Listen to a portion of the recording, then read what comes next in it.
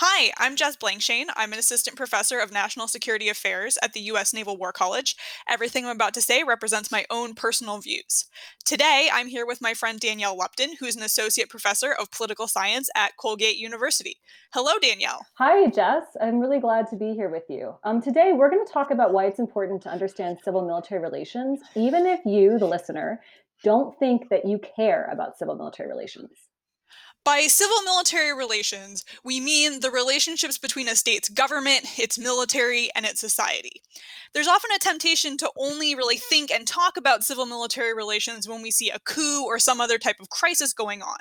But we think understanding civil military relations can help you understand all sorts of things about a state: how it makes foreign policy, how it makes domestic policy, what the society values, and who it includes and excludes as part of that society. Yeah, case in point, we've seen several civil military relations issues crop up lately in American politics that you might not even know are about civil military relations. For example, what's going on in Portland and the use of Department of Homeland Security personnel, recent military endorsements of political candidates. But what I would really love to talk to you about, Jess, is about the war metaphor and the fight, quote unquote, against the pandemic and COVID 19.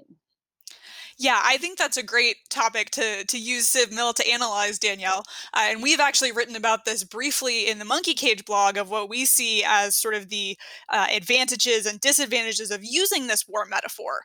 And one of them, we think that cuts both ways, is that it really highlights society's fascination with things military, right? And the idea that we can make something important and galvanize the public around something if we call it a war.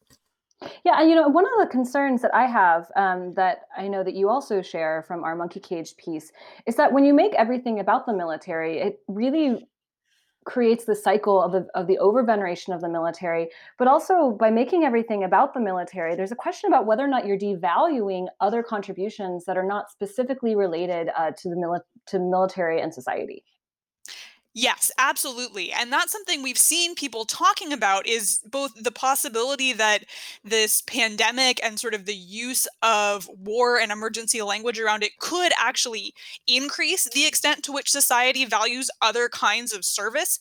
The people who are exposing themselves to coronavirus every day in hospitals, in stores, delivering our groceries and our mail.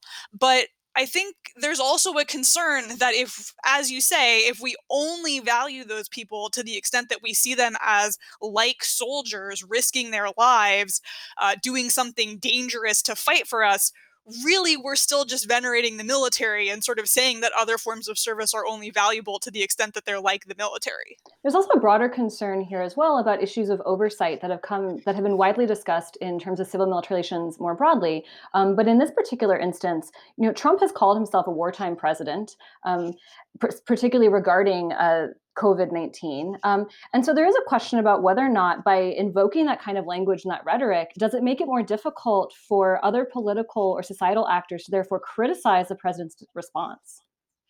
It certainly can, right? We see that once a president invokes the idea of a war or that what they are doing is supporting the troops, it makes it much harder to oppose both in Congress and in the public. It adds sort of a different dynamic there of being unpatriotic and not supporting the war effort if you don't support the president. And one thing that I think is also really troubling about this, I'd love to get your thoughts on, Jess, is that we've seen this happen in conjunction with the increased politicization of the military, and in particular, the president's use of referring to his generals, right, the military as being his own, and just this extreme polarization, but then also using the military as a political tool.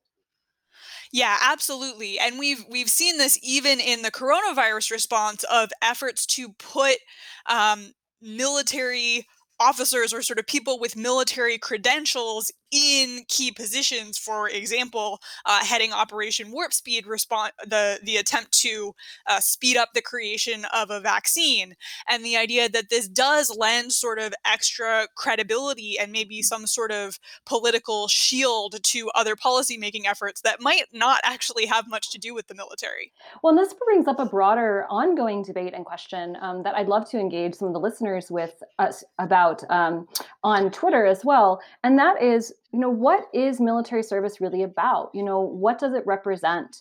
And what makes military service special? And I think that can also help us understand how we can best employ the use of the war metaphor, but also best put military veterans in positions of power in areas where they can have the most tangible and salient influence on domestic and foreign policy. Absolutely. And as you say, these issues around military service also bring up a lot of intersecting issues around gender and Mhm. race and other forms of identity, and how that influences whose service is and isn't valued in all kinds of different ways. Absolutely. I really hope that we get to continue this conversation on Twitter or perhaps in another chat. But it was really wonderful to talk with you, Jess. Great to talk with you, Danielle. Thanks for listening, everyone.